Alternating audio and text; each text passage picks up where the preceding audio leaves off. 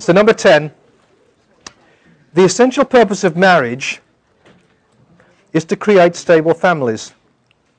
It is not about romantic love. Marriage can follow, precede, or remain wholly independent of that condition. Just because two people are in love does not mean they marry. If people are married but not in love, this doesn't make the slightest difference to whether they're married. The essence of marriage is to sanction and solemnize that connection of opposites which alone creates new life. Whether or not a given married couple does in fact create new life is immaterial. Men and women can marry only because they belong to different opposite sexes. Now, as you'll see, that's a quote from an article by a Jewish writer in the Jewish Monthly Commentary that's concerned with gay marriage.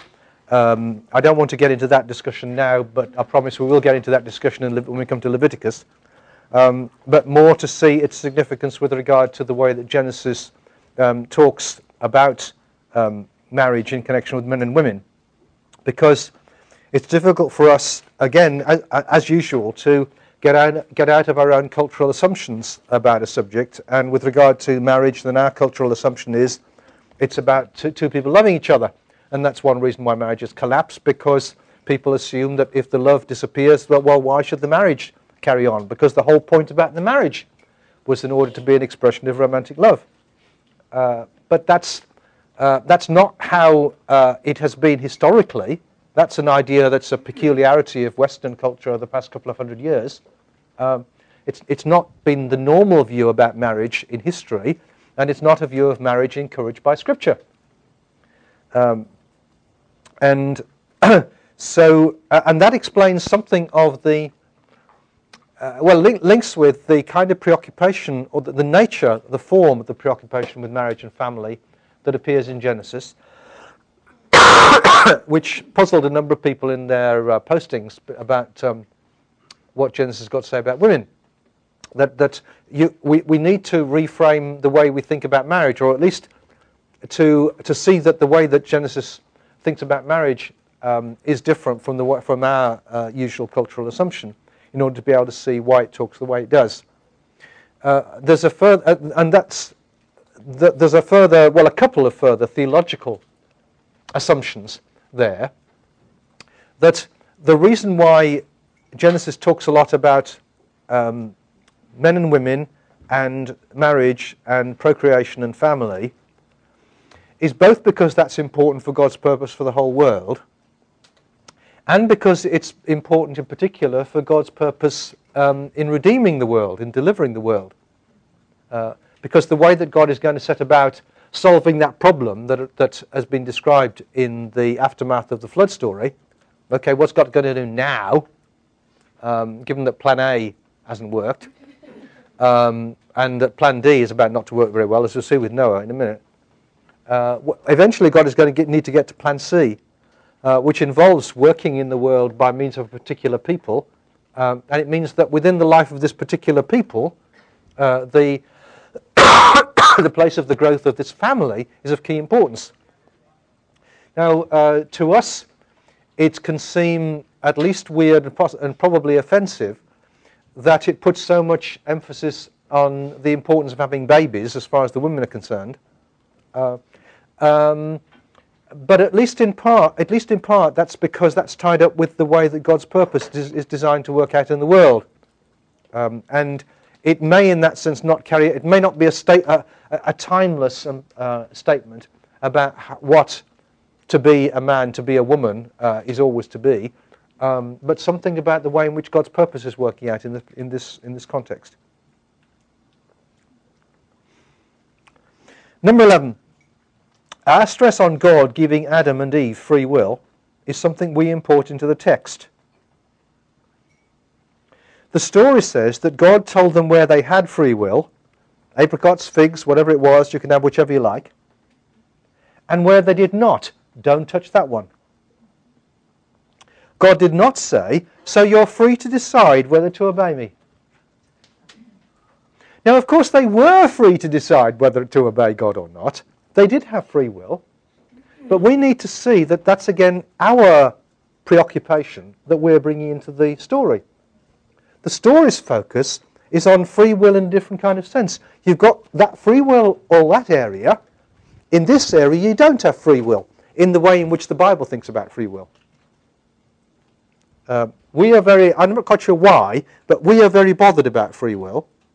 But it's one of those many issues that we are bothered about, but the Bible isn't bothered about. Number 12. The serpent is a creature that talks. It's not Satan. Now, to qualify that slightly, Revelation 12 or thereabouts equates the serpent and Satan and various other characters. The great dragon was thrown down, that ancient serpent who is called the devil and Satan, the deceiver of the whole world, in Revelation chapter 12 verse 9, which does a neat bit of biblical theology for you. That is, it says, you know there are places in the Bible when it talks about the dragon. Okay, you know there are places when it talks about the serpent. You know there are places it talks about the devil. You know there are places it talks about about Satan. Well, I'll tell you, they're all the same character. Oh, that's called biblical theology. That is, that's bringing together separate themes from different parts of Scripture and bringing them into relationship. That's fine. And you could therefore say that the activity of Satan lies behind the serpent. Theologically, that would be okay as a thing to say. But again, if we're trying to understand what God was communicating to people through Genesis 3, we confuse what the Holy Spirit was seeking to communicate. If we bring Satan into Genesis 3, we make the whole the scenario work out differently from the way in which it talks, in which significantly the temptation for humanity arises out of the world.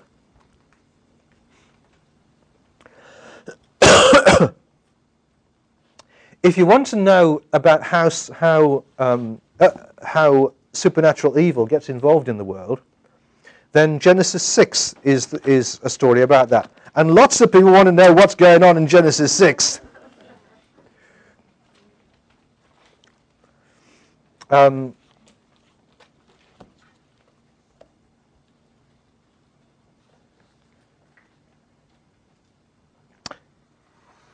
The sons of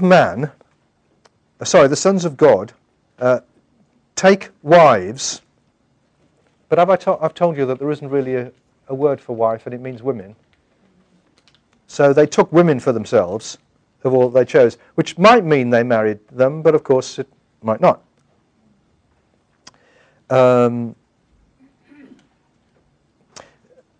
The only context in which the Old Testament, the only meaning that the phrase sons of God has in the Old Testament elsewhere is that it refers to supernatural beings. In the New Testament, of course, sons of God can mean members of the elect, members of the people of God. And so some people have reckoned that in Genesis 6 it means members of the real line of the line of redemption. And daughters of men means ordinary human beings who don't count as the line of redemption. But there isn't really a basis for thinking within the Old Testament for using the words that way, for reckoning that people could understand the words that way.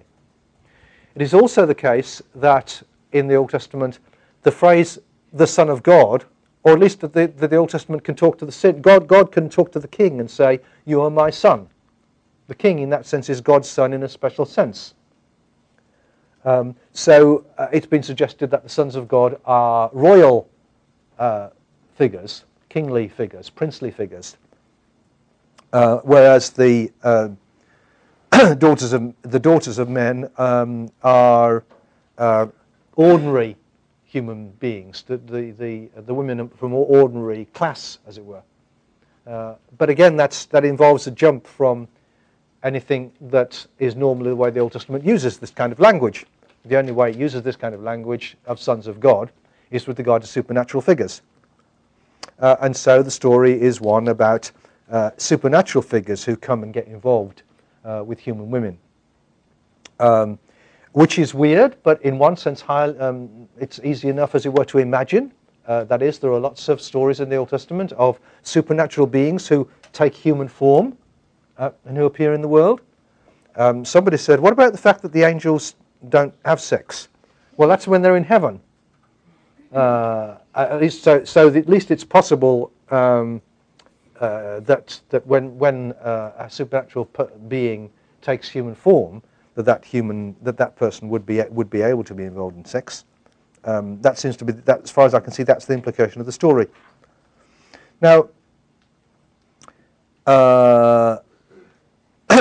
let me jump to what it's doing in Genesis, and then I'll come back to, did it really happen?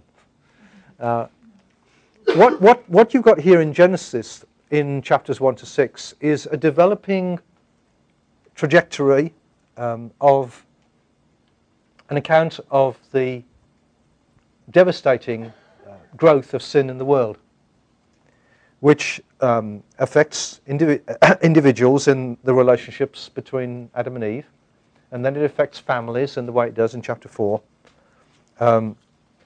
And it's come even to affect relationships between earth and heaven. The story, it's an illustration of the way in which it's unwise to split off Genesis 1 to 3 from what follows.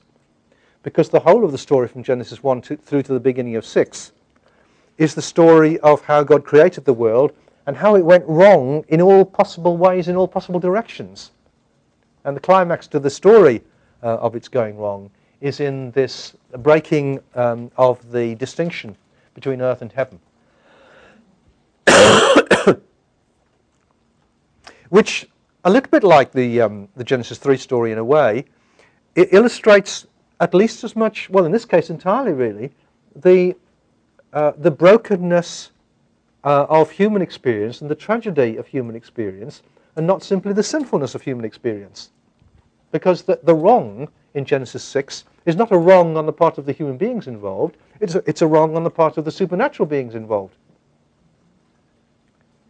Now, in brackets, one of the things that, another of those ways in which God is really annoying with regard to the questions that God will answer is, we want to know about the fall of angels, the fall of Satan.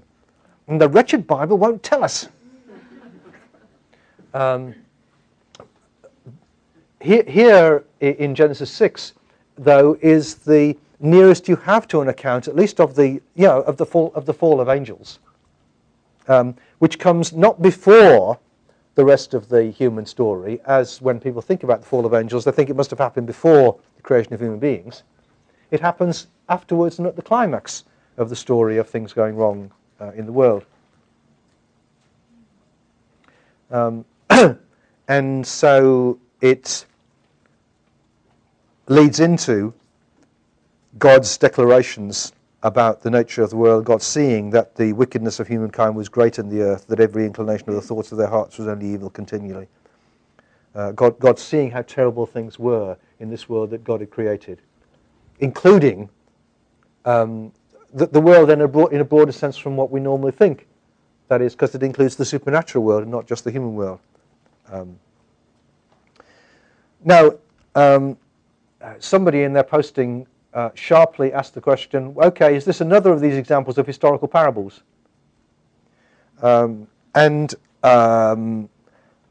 Maybe that's so. I don't want to decide it must be a historical parable just because I think it's weird.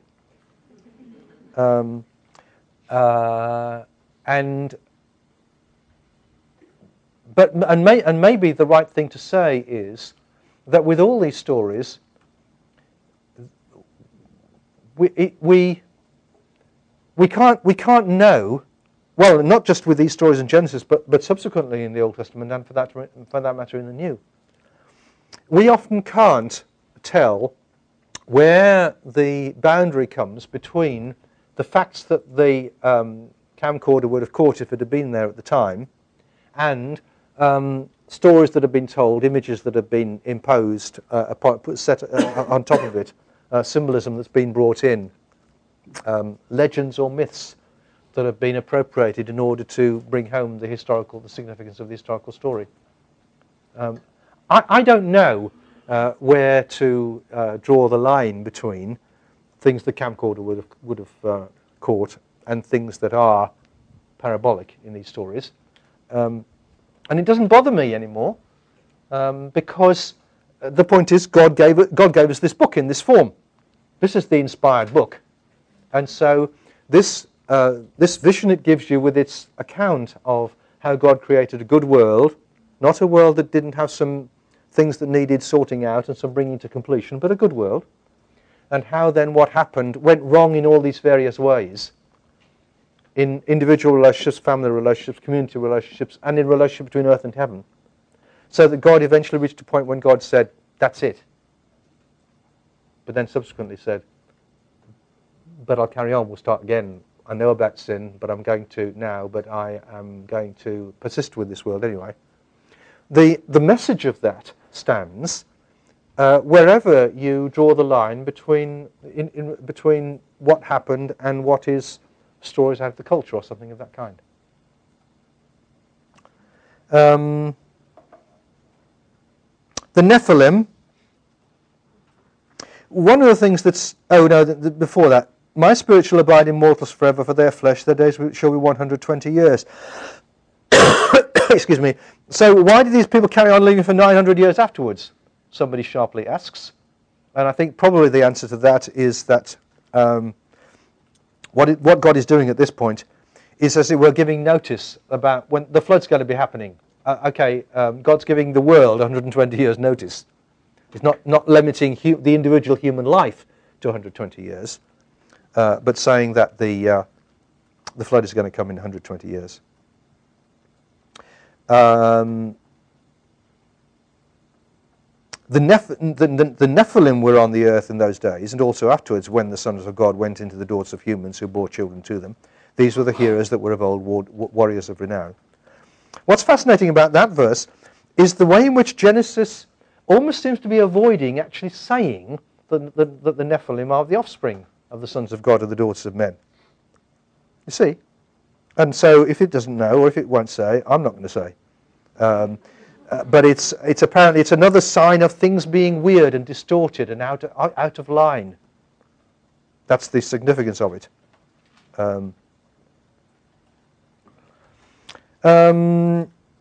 So back to my number 12, just see if there's things I didn't remember to say there. Genesis 6:1-4 then is closer to being a story about how supernatural evil got involved in the world and brought about terrible trouble.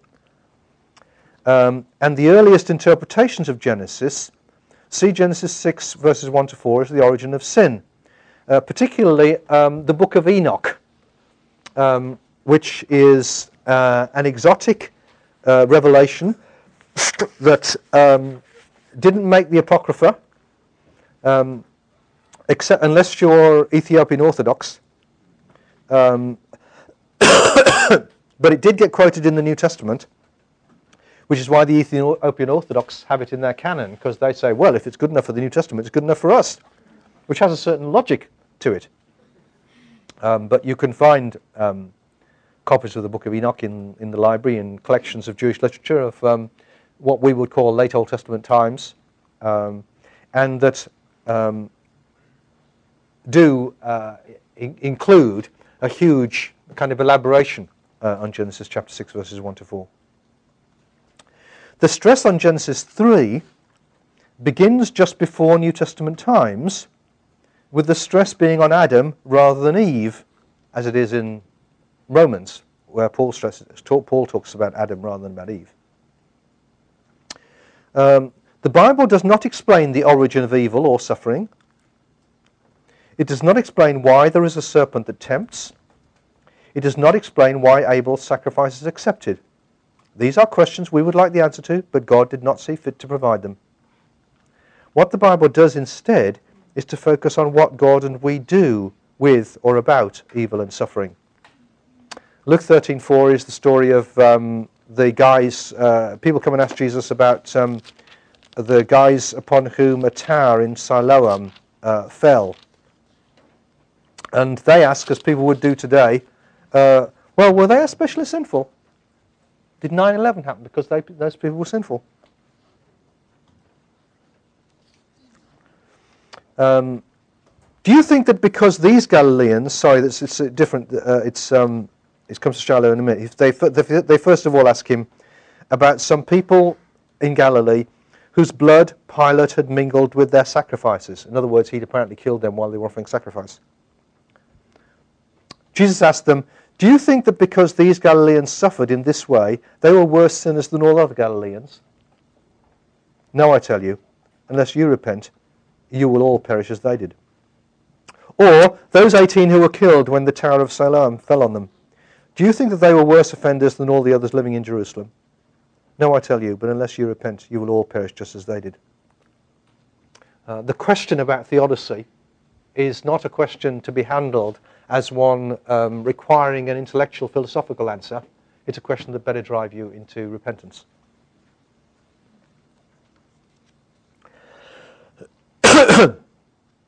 Number 13. Headship of men over women comes as a result of sin in the world. It's not God's ideal design.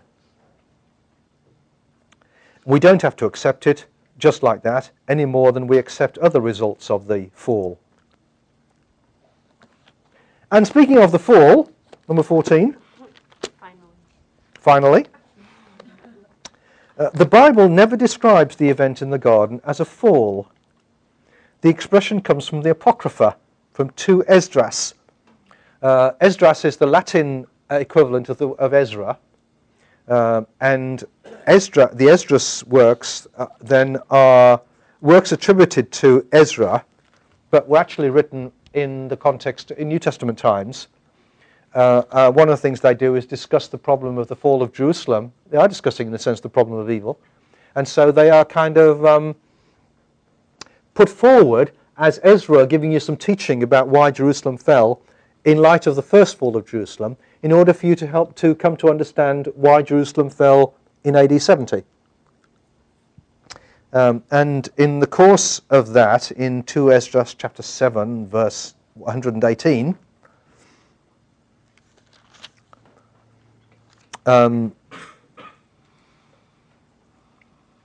Ezra says, O Adam, what have you done? For though it was you who sinned, the fall was not yours alone, but ours also who are your descendants. That's where the word fall comes in. And it got from Esdras into the church fathers, because the church fathers were a bit confused about which books belonged in the Bible. And because they read the Bible in Greek, they read lots of other books in Jewish religious books in Greek that weren't actually in the Old Testament.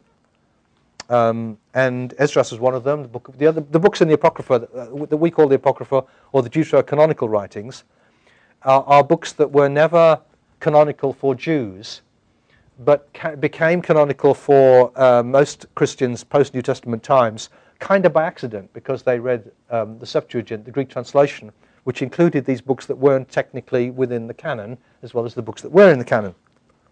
So that's how the fathers started talking about what happened in the garden as a fall, because Esdras provided them with this convenient image for it. And it is a convenient image. It's very difficult to avoid the word fall, because you can't think of another word. I once invited a class to try to think of another word, and one person in the class suggested the change, which was especially funny because for my mother's generation, that means the menopause. But somebody else suggested the train wreck, which I think is rather good. The problem with it is that, it brings in a whole doctrinal package without you noticing. So as I put on the sheet, the idea of the fall suggests that Adam and Eve were on high before they sinned in order to fall. But actually, Genesis doesn't say that. If anything, it implies that they were at the beginning of a journey. But the notion of a fall is important in this sense, that it is a way of declaring that there was something that happened way back then that skewed everything, that screwed everything up. Genesis does imply that the first act of disobedience had devastating results for all other human beings, which is what 2 Esdras says. O Adam, what have you done? For though it was you who sinned, the fall was not yours alone, but ours also who are your descendants. Which without the word fall is what Paul says in Romans 5. the first act of disobedience did have devastating results for all other human beings. As the New Testament puts it, in Adam all die. Not because we are somehow implicated in the guilt of that, but because once that's happened, it affects everything that follows. So the fact that you all won, well, most of you won in 1776, means that I lost, even though I wasn't there. But the thing that happened back then has effects. The United States is free now because of things that happened 200 years ago. The things that happened back then have implications for later. I got a question about that. Okay. Could you explain a little bit more about what do you mean by Genesis suggesting it's the beginning of a journey? Like, how is that a beginning? Well, that they're told to go and till the garden, serve the garden, or they're told to go and subdue the earth. We aren't told that they are mature, or holy, or in close relationship with God, or anything like that. Now, we tend to assume that they were, and the word fall encourages you to think of that, but Genesis just doesn't say anything about the nature of things before. And if anything, insofar as it gives you any ideas about it, they were at the beginning of their lives. They were grown-ups, but they were at the beginning of their lives. Yeah? What do you do with the saying of, like, people saying somebody fell into sin? Well, that might be another disadvantage of the word fall, because it implies it wasn't your fault. Whereas it's clear in Genesis that they didn't fall, they chose to do what they did. So yeah, that's another illustration of how the word fall is a misleading word. In Esdras, the context suggests that the fall notion is a fall out of immortality, because it goes on, though it was you who sinned, the fall was not yours alone, but ours also, your descendants. For what good is it to us if an immortal time has been promised to us, but we have done deeds that bring death? The fall notion is a fall from immortality in Esdras, which again has been a common Christian assumption, though that then produces you with something of a mystery with regard to what the tree of life is for. That is, the assumption is we were created to be immortal, and as a result of sin we became mortal. We wouldn't have died otherwise. Now, it is also hard to make sense of the nature of the human body, how we are as human beings, on that assumption, because it looks as if there's something about human being, about the human body, the human person, that you are born, you grow, you're mature, then you go through weakening and senescence and whatnot, and you die. And to try to think of being human without it being part of that process is very difficult.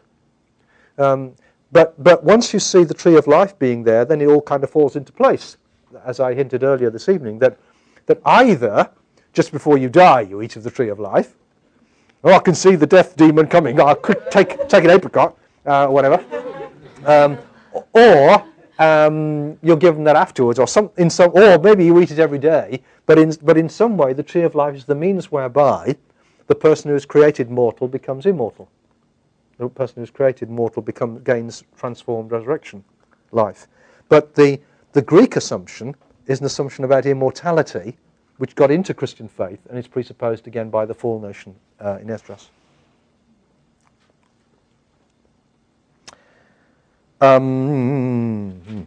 Yeah.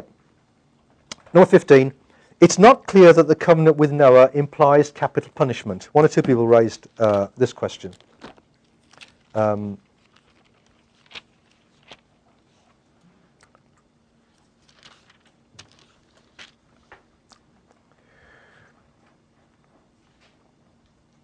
You shall not eat flesh with its life, that is its blood. For your own lifeblood I will surely require a reckoning. From every animal I will require, from human beings, each one for the blood of another, I will require a reckoning for human life. That's God requiring it so far. So if you take a life, then you are in trouble with God. Whoever sheds the blood of a human, by a human shall that person's blood be shed. For in his own image God made humankind. Now it could be that God is saying, I require you to implement capital punishment. Or it could be that God is saying something like what Jesus says when Jesus says, those who live by the sword shall perish by the sword. Or it could be, to take that a bit further, as it were, that's how it's going to be, and I'm quite happy that the result of violence in the world will be more violence, and people will, as it were, execute my punishment. But that's different from deciding on capital punishment as an official means of punishing murder.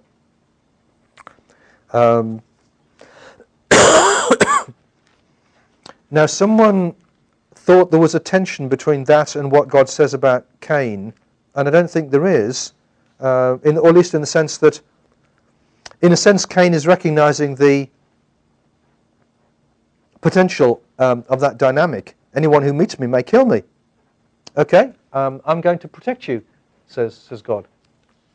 So I don't think that there's a tension between the way the Cain story talks and the way that bit of the Noah story talks. Mm-hmm. So in that passage, does God hold animals accountable? Yes. For just killing humans or killing other animals, or? Oh, that's a good question. No, it's only from every animal. No, it's only for human lifeblood that an animal is held responsible, and that lies behind what you might think is a strange passage in Exodus, where it talks about in Exodus 21, when an ox gores a man or a woman to death, the ox shall be stoned. Now, this is not, the assumption here. The assumptions here in Genesis and in Exodus are nothing to do with with whether you're responsible or something like that, with your free will or those kind of things. It's to do with the offence that's been done, the objective offence that's been done as Genesis puts it, the assault on the image of God in a human being. When you deface the flag, the United States flag, you are attacking the country. When you attack a human being, you are attacking God, because as the flag stands for the country, so the human being is in the image of God.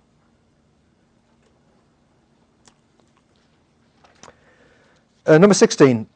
In Genesis 9, we don't know what Noah's son did when it says that he saw the nakedness of his father. Sometimes in the laws, seeing someone's nakedness is a euphemism for having sex with them, but not necessarily so.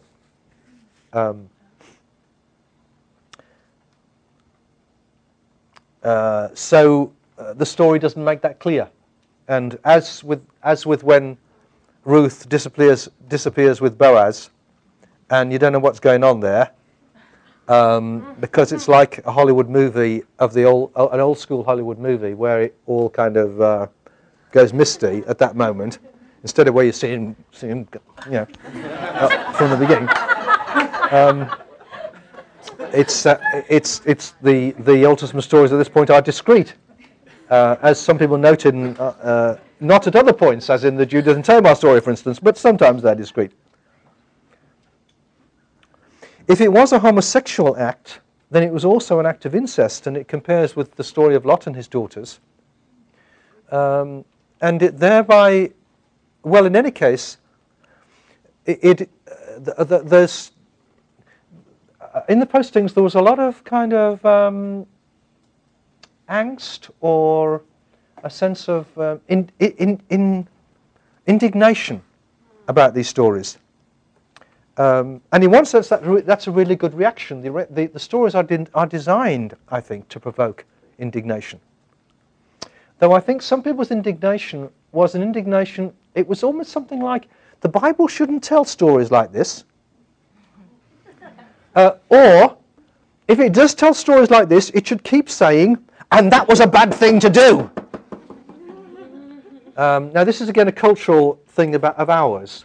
We expect it to be pointed out that when things are wrong, because we have this naive assumption that if you point out things to people that are wrong, it will make a difference.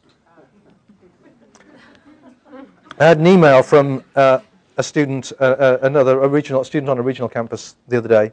I can't remember why she said this, but she said, why didn't somebody stand up and shout loudly that you don't have to be a Republican in order to be you don't have to be a Republican in order to be a Christian.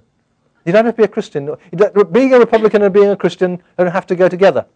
Now, I apologise to Republicans present. You can turn it upside down. You can say you need people to say, being Democratic and being Christian doesn't go together.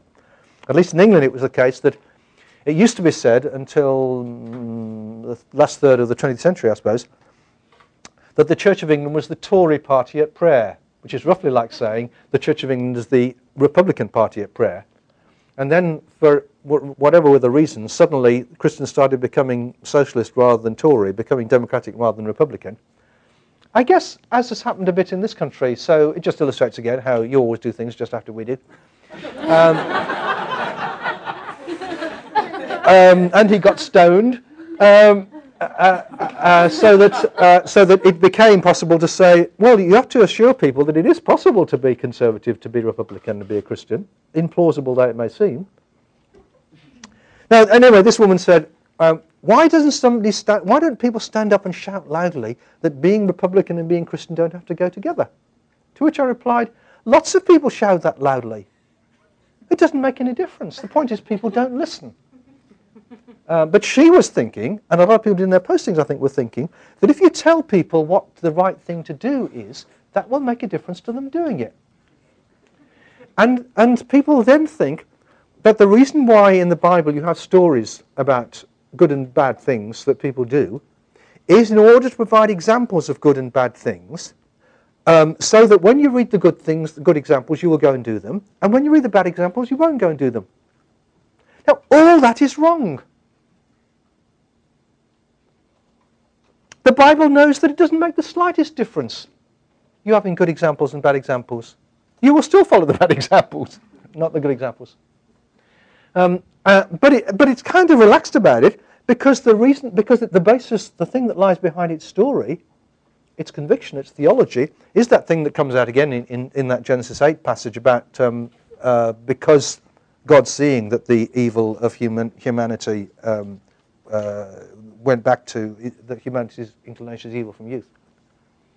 It's that God knows that human beings don't do good things because they got good examples, and that God persists with the world despite humanity's intransigence, humanity's wickedness. Now say hallelujah.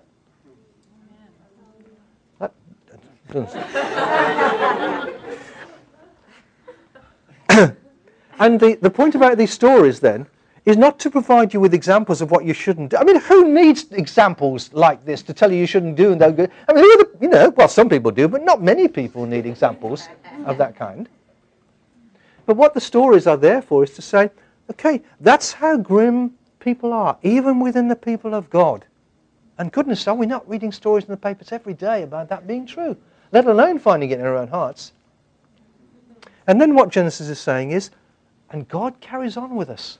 God carried on with the world. God carried on with Israel. God carried on with Israel's ancestors. God carries on with the church. And so you can read stories like this and be horrified, but not be overwhelmed.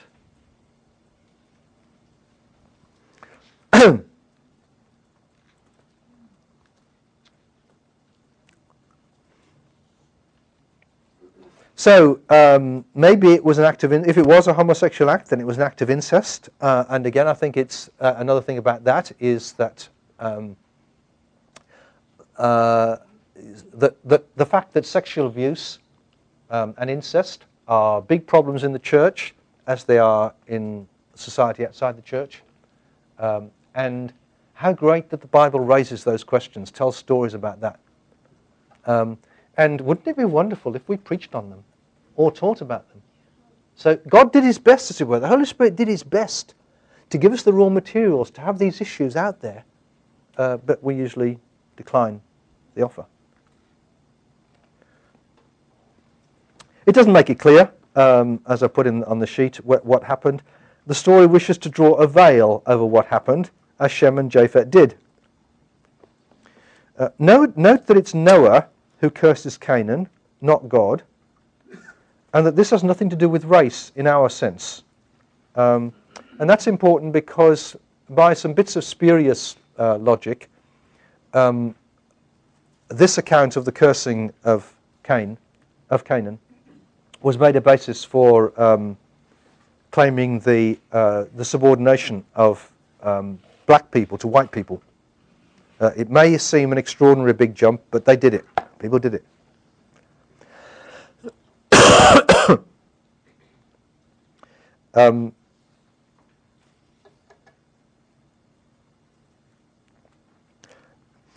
When you're being puzzled, why should it talk about Canaan as opposed to talking about Ham? Part of the answer, I suspect, lies in this consideration.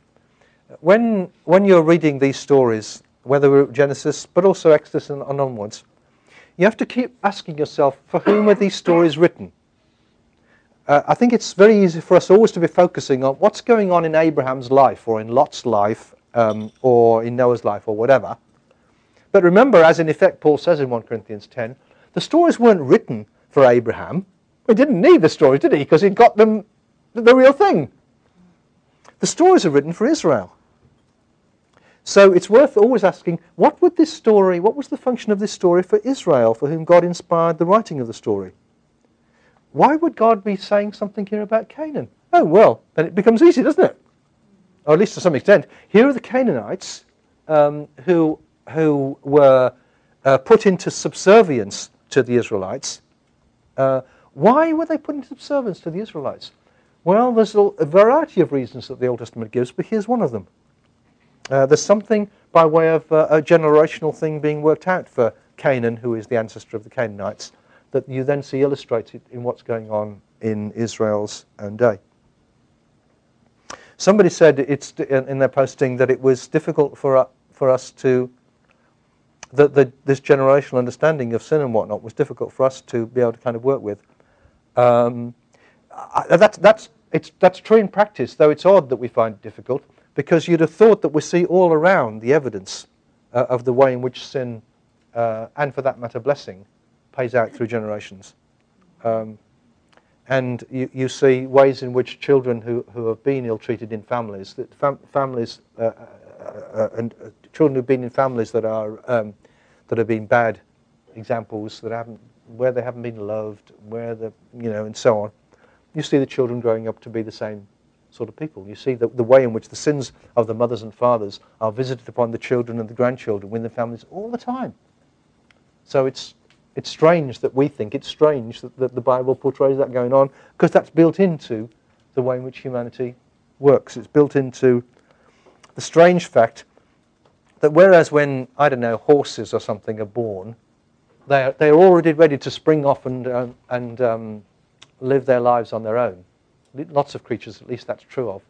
The human creature can't do that. The human creature is dependent upon its other human creatures for years and years. So what we are is shaped by the way that we've been brought up in a way that isn't true for most creatures, and that has positive results and also negative results.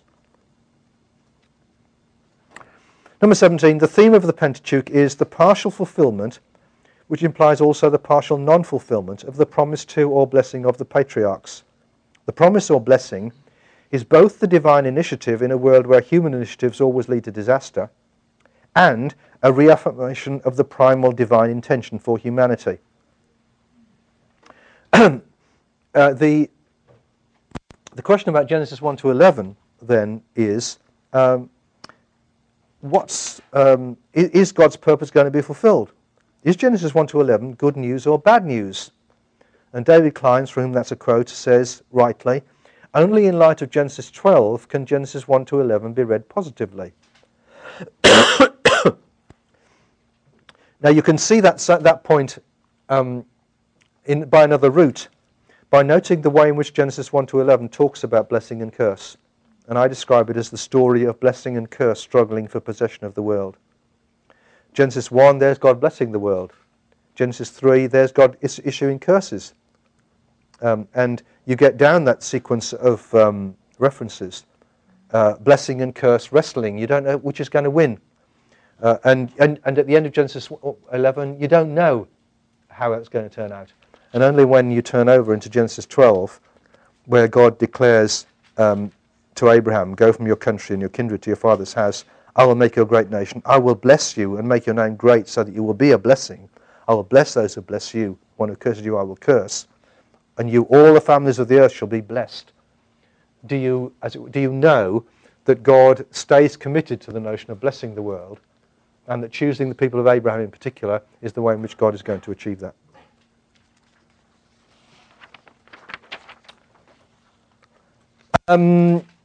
Talk to you there for 5 minutes about which of those convictions about Genesis 1 to 11 you think is important, or trash, or rubbish, or significant, or encouraging, or discouraging, or something or other. Go on, talk.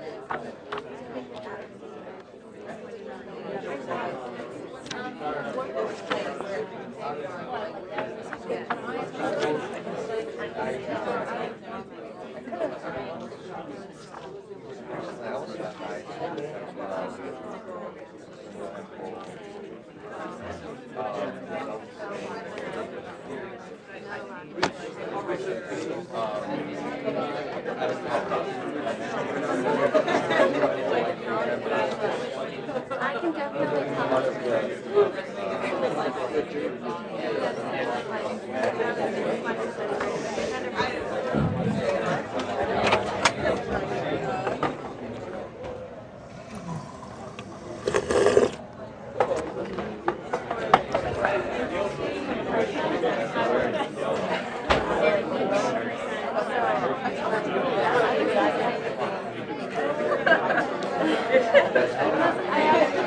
me,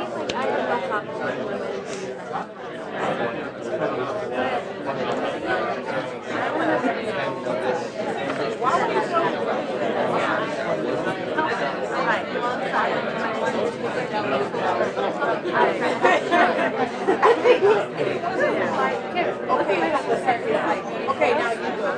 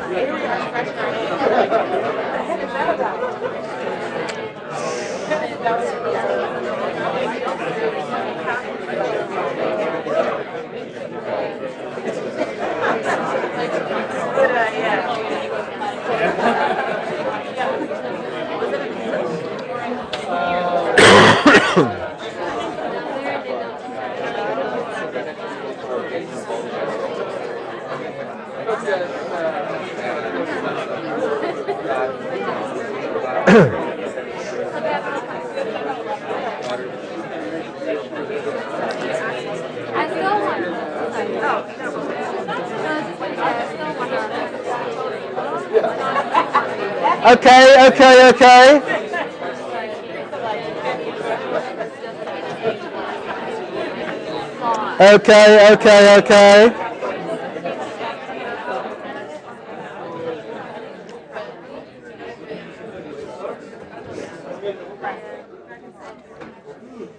What I want to do now is to explain JEDP. You won't understand it, but don't worry about it. We'll see what happens. I want to start on page 51. I'm trying every time. I'm trying it a bit different. I'm going to start on page 51, where it says at the top, the Pentateuch after JEDP. Because I just want to take the top paragraph there. It might be helpful to look at first. The paragraph that says at the top of page 51, the Pentateuch after JEDP. How did people write books in the Bible's world? And here are 4 answers to, all of them true, different sorts of ways that people went about writing books, about which we can be reasonably confident, I think. First is by adapting and or expanding an existing book. And the example of that is Chronicles in relation to Kings. Now, if this is news to you, I apologize. No, why should I apologize? But you can, if you read Chronicles, you can see that it's retelling the story in Kings, and it sometimes leaves stuff out that Kings left out because it thinks that's irrelevant in a later context, and it sometimes adds new stuff. So one way or another, it takes an existing book and adapts it to a new context by adding material and so on. And those are sometimes referred to as supplementary theories of the origin of a book. That is, it's supplementing what was already there with extra stuff. Or number 2, here's another way that people went about writing books, by conflating versions of books. Now, earlier in the course, I mentioned Tatian's Diatessaron, and I attempted to ask Jim a question, and he hedged. And I thought that was funny. And it turned out he was trying not to embarrass me. Wasn't that touching? Because it turns out that not everybody now thinks that Tatian wrote the Diatessaron. That was the point, wasn't it? Yeah. And I didn't know that, so that's good. I learned something like that. But it doesn't matter whether Tatian was the guy who wrote the Diatessaron. The point is, the Diatessaron, which is a Greek word that means through 4 or something like that, is a harmony of the Gospels. It's the first turning of the Gospels into one Gospel. So there you have the Diatessaron, whoever did it, coming into existence by conflating 4 earlier versions of the story. And you have the same kind of thing. How did Luke write Luke? Well, he took Mark and he took Q, and he conflated them with some other stuff that he'd got. If you didn't know that, then don't worry about it. It's what the New Testament guys say. I understand, unless they've changed their mind lately. Well, they were never all agreed, but that's what most of them thought. When you're writing a book, you combine various materials from different books, various existing books. Or number 3, you write a book by compiling materials or fragments of stuff that had never been in existence before, which, as far as we know, is how Mark wrote his gospel. Nobody had done it before. There wasn't an existing gospel of any existing gospels. Mark had got various kinds of stories. There were various kinds of stories around, and Mark put them all together. And that's how Ezra and Nehemiah came together. There are various materials within the book of Ezra and Nehemiah. Sometimes when, say, Nehemiah will talk in the first person and say, this is what I did. Sometimes when somebody else will talk about Nehemiah. Sometimes there are things in there that are about situations before Ezra and Nehemiah were around. So the books have been compiled by bringing together fragments of stuff. So that's what I refer to as fragmentary theories, which sounds like theories about the books fragmenting. It doesn't mean that. It means a theory about the book coming together out of the earlier fragments. And then fourthly, you could imagine somebody writing a book by starting from scratch. As far as I can tell, the book of Esther must have been written that way. There aren't sources behind it. And likewise, John's Gospel might have been written that way. John's Gospel certainly doesn't use earlier sources in the way that Matthew and Luke use Mark. So if you ask how did they write books in the ancient world, there are supplementary theories. Take one and add to it. There are documentary theories or source theories, put together various documents. There are fragmentary theories, take a load of bits and turn them into a new whole. And there is starting from scratch. The question is, what kind of thing is Genesis? Or is the Pentateuch? Now go back 2 pages to where it says, to page 49, where it says JEDP, how it came about. That is how the theory developed. The Torah says that Moses wrote some laws, and that Moses wrote the itinerary of the journey that the Israelites took to the Promised Land in Numbers 33. But the Torah as a whole is anonymous. It doesn't say who wrote it.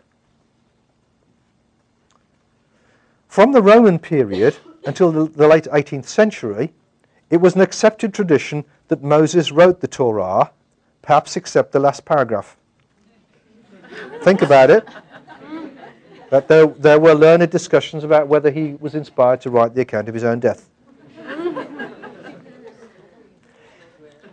If Moses did write the Pentateuch, then it's easy to see how he got the information in Exodus, Leviticus, Numbers, Deuteronomy, except the own death bit.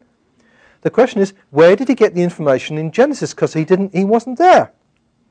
Can we get behind the text of Genesis to the sources that Moses might have used? And 2 clues then surfaced. One is that some events in this story appear more than once. So there are 2 stories of creation. There are 2 accounts of the reasons for the flood. There are 2 stories about God making a covenant with Abraham. There are 2 stories about Hagar being driven out. There are 2 stories about Beersheba being given its name and Bethel being given its name. There are 2 stories of God's revelation coming to Moses. Well, that might all be coincidence. But then these pairs, you can put these pairs of passages, you can treat them as a set of pairs. You can put them in 2 different columns because they've got some different recurrent characteristics, of which the most famous, clearest, is that in each of those pairs, one of the stories will use the name Yahweh and the other story won't use the name Yahweh. One story will use the ordinary name for God, Elohim. One set of the stories will use the ordinary name for God, the ordinary word for God, Elohim. The other strand of these stories will use the special name of God, the name Yahweh, which traditionally was Jehovah, and thus you could put as Yahweh. And that's where J is coming from. But then paragraph 4, when people looked at the stories that used the ordinary word for God, the word Elohim for God, they realized that material could be divided into 2.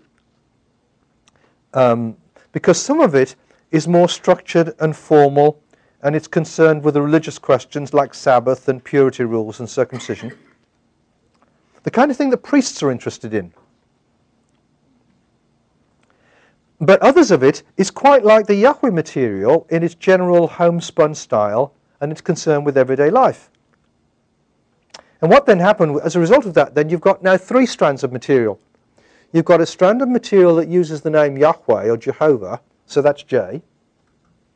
You've got a strand of material that's the kind of thing that priests would be interested in, and that's P. And you've got a strand of material that uses the word for God, Elohim, the same as the priestly material, but it isn't so priestly, so it keeps the letter E for Elohim. So you now got J and E and P. Now, paragraph 5. If you read on from Genesis and the beginning of Exodus into the actual laws in Exodus, and subsequently, you discover that there's also more than one collection of laws, and that these laws repeat each other in the way that the stories do.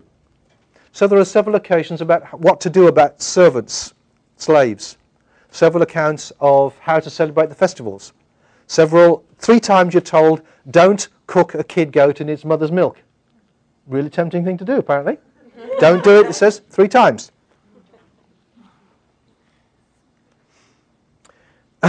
So if you put 2 and 2 together and you're not making 16, then the existence of several versions of the story goes together with the existence of several collections of laws within the Pentateuch. And you're on your way towards reckoning that of those 4 choices of the way in which books can come into existence in the Bible's world, then the idea that there were several versions of the story, like there were several Gospels turned into one by somebody who might have been Tatian but might not have been, it provides the plausible analogy for how the Pentateuch would have come into existence. There were several versions of the story, several versions of the laws, and they were interwoven. I've just had the image of my... Did you, when you were a kid, used to, when you interweave wool on a cotton reel, with nails in the top? No, obviously not. It obviously went out of fashion. Yes, okay, forget it. Well, it's like plaiting hair. You plaited hair? What's plaiting? Braid? You braid? Oh, I've only been here 12 years. I still can't speak the language. You braid. Okay, is that what braid? I wonder what braiding was. Okay, yes, that's right. So it's like, it's braiding hair. Paragraph 6 then, the priestly version of the story talks about Sabbath and circumcision and clean and unclean foods. Links with the priestly concern of the laws in Leviticus, which talk about cleanness and uncleanness and things like that. There's no very explicit link between any material in Genesis and Deuteronomy. Deuteronomy is a totally separate entity in relation to all this stuff. The J and E versions of the story link with the laws in Exodus 19 to 34, and they're the earliest versions of the story and the earliest versions of the laws.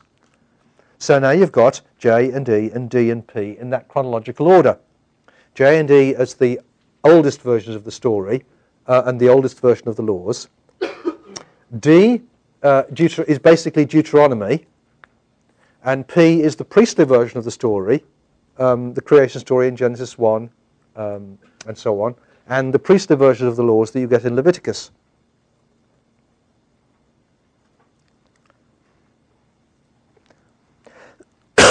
So far, paragraph 7, we're talking about a written version of the story. Now, the J and E stories are much more similar to each other than they are to D and P. So the similarity between them has suggested that there was an earlier oral version of the story, and that would date from the Judges period between Moses and Joshua on one hand and David. So you can imagine there being the story of Israel that they got not long after they were in the Promised Land that told them about how they got there and things like that. And then when you got into the period after the monarchy, when the two nations split it into two, they obviously wouldn't want to have the same version of the story, would they? The guys in the north would want to have their own version. They wouldn't want to have the same version as the guys in the south. So that's how you would end up with two versions of the story.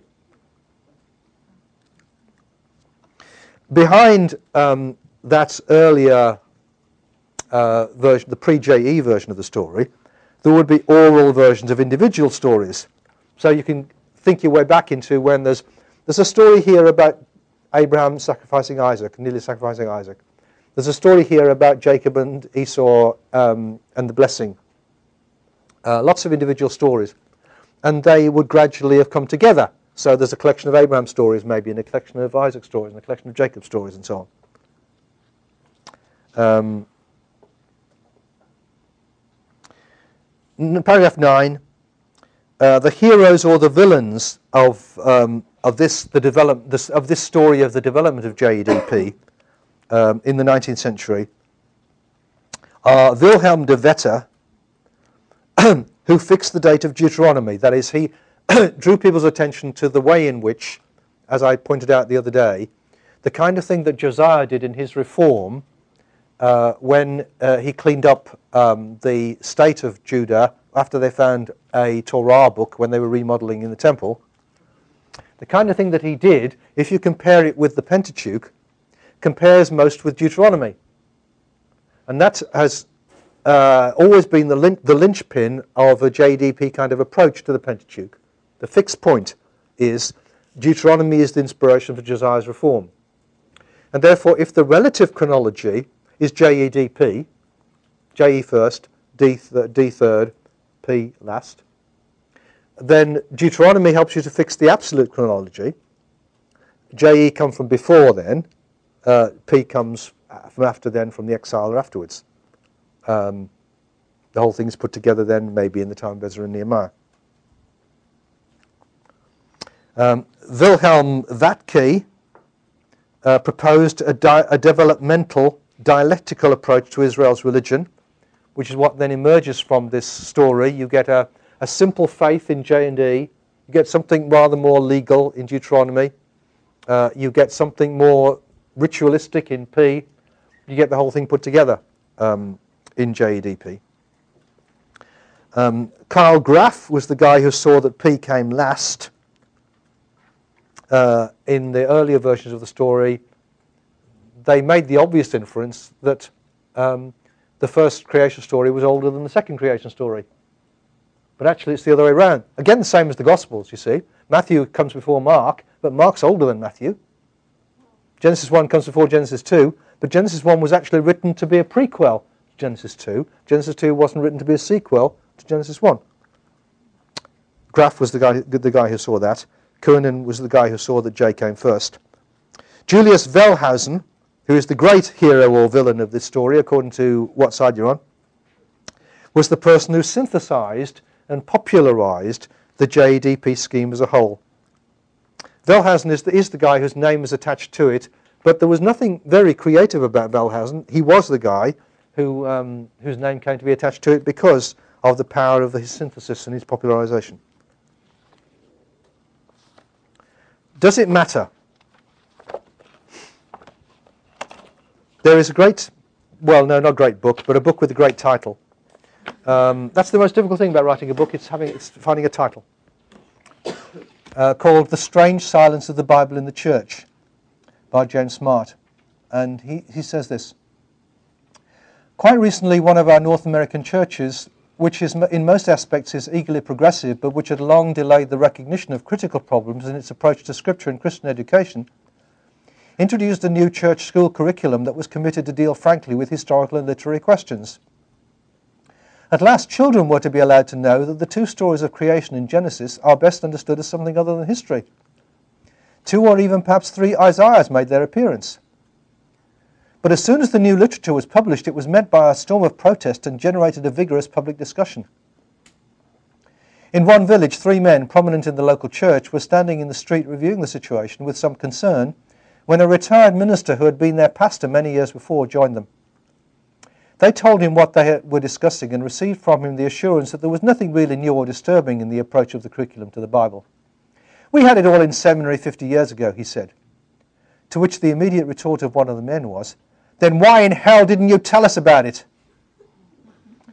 He had preached for years in the village church without anything of what he knew concerning a historical approach to Scripture getting through to the people who listened to him Sunday by Sunday. He treated them as children. He'd been paternalistic. And when they discover, they're really angry. That's something that the church in general has been good at, and it's something that evangelicalism has been especially good at. It's important that we don't flaunt before people critical theories about the Bible that we can't help them to integrate with their faith. And that's been a problem about seminary as well. We need to help people to be able to see that, seeing, for instance, that the Pentateuch was produced by a braiding process is something that is entirely understandable as a way that God inspired it, and therefore it's okay to think about it and talk about it, rather than to be paternalistic and let people carry on generation after generation in a kind of ignorance about how the Pentateuch came into existence.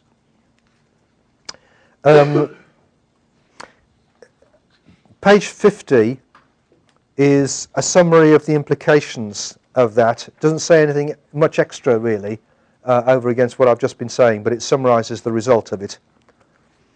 At the bottom of page 50 there are some internet references for instance, there's a neat one that gives you an analysis of Genesis 1 to 11 in different colours with the J and P and D, J and E and P in different colours.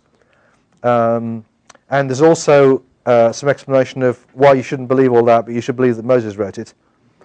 And then on page 51, there is some summary of theories of the Pentateuch that are being discussed now, post-JEDP, in a context in which, in this postmodern context, and this kind of millennial anxiety, the world of scholarship wondered whether it was right, and still does wonder whether it's right, because it's all very inferential and you can't prove any of it.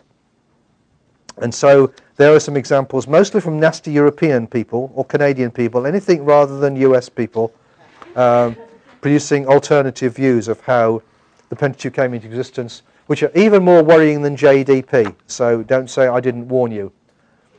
And I'm sorry I didn't say anything about the Pentateuch and women. Well, I said the odd thing, but I didn't make any comments on the postings. But I will say something about that on Wednesday when we talk about Hagar and various other things there. Because it's time you went home, right? Goodbye. I think I'll email you my questions. Thank you. That's very merciful of you.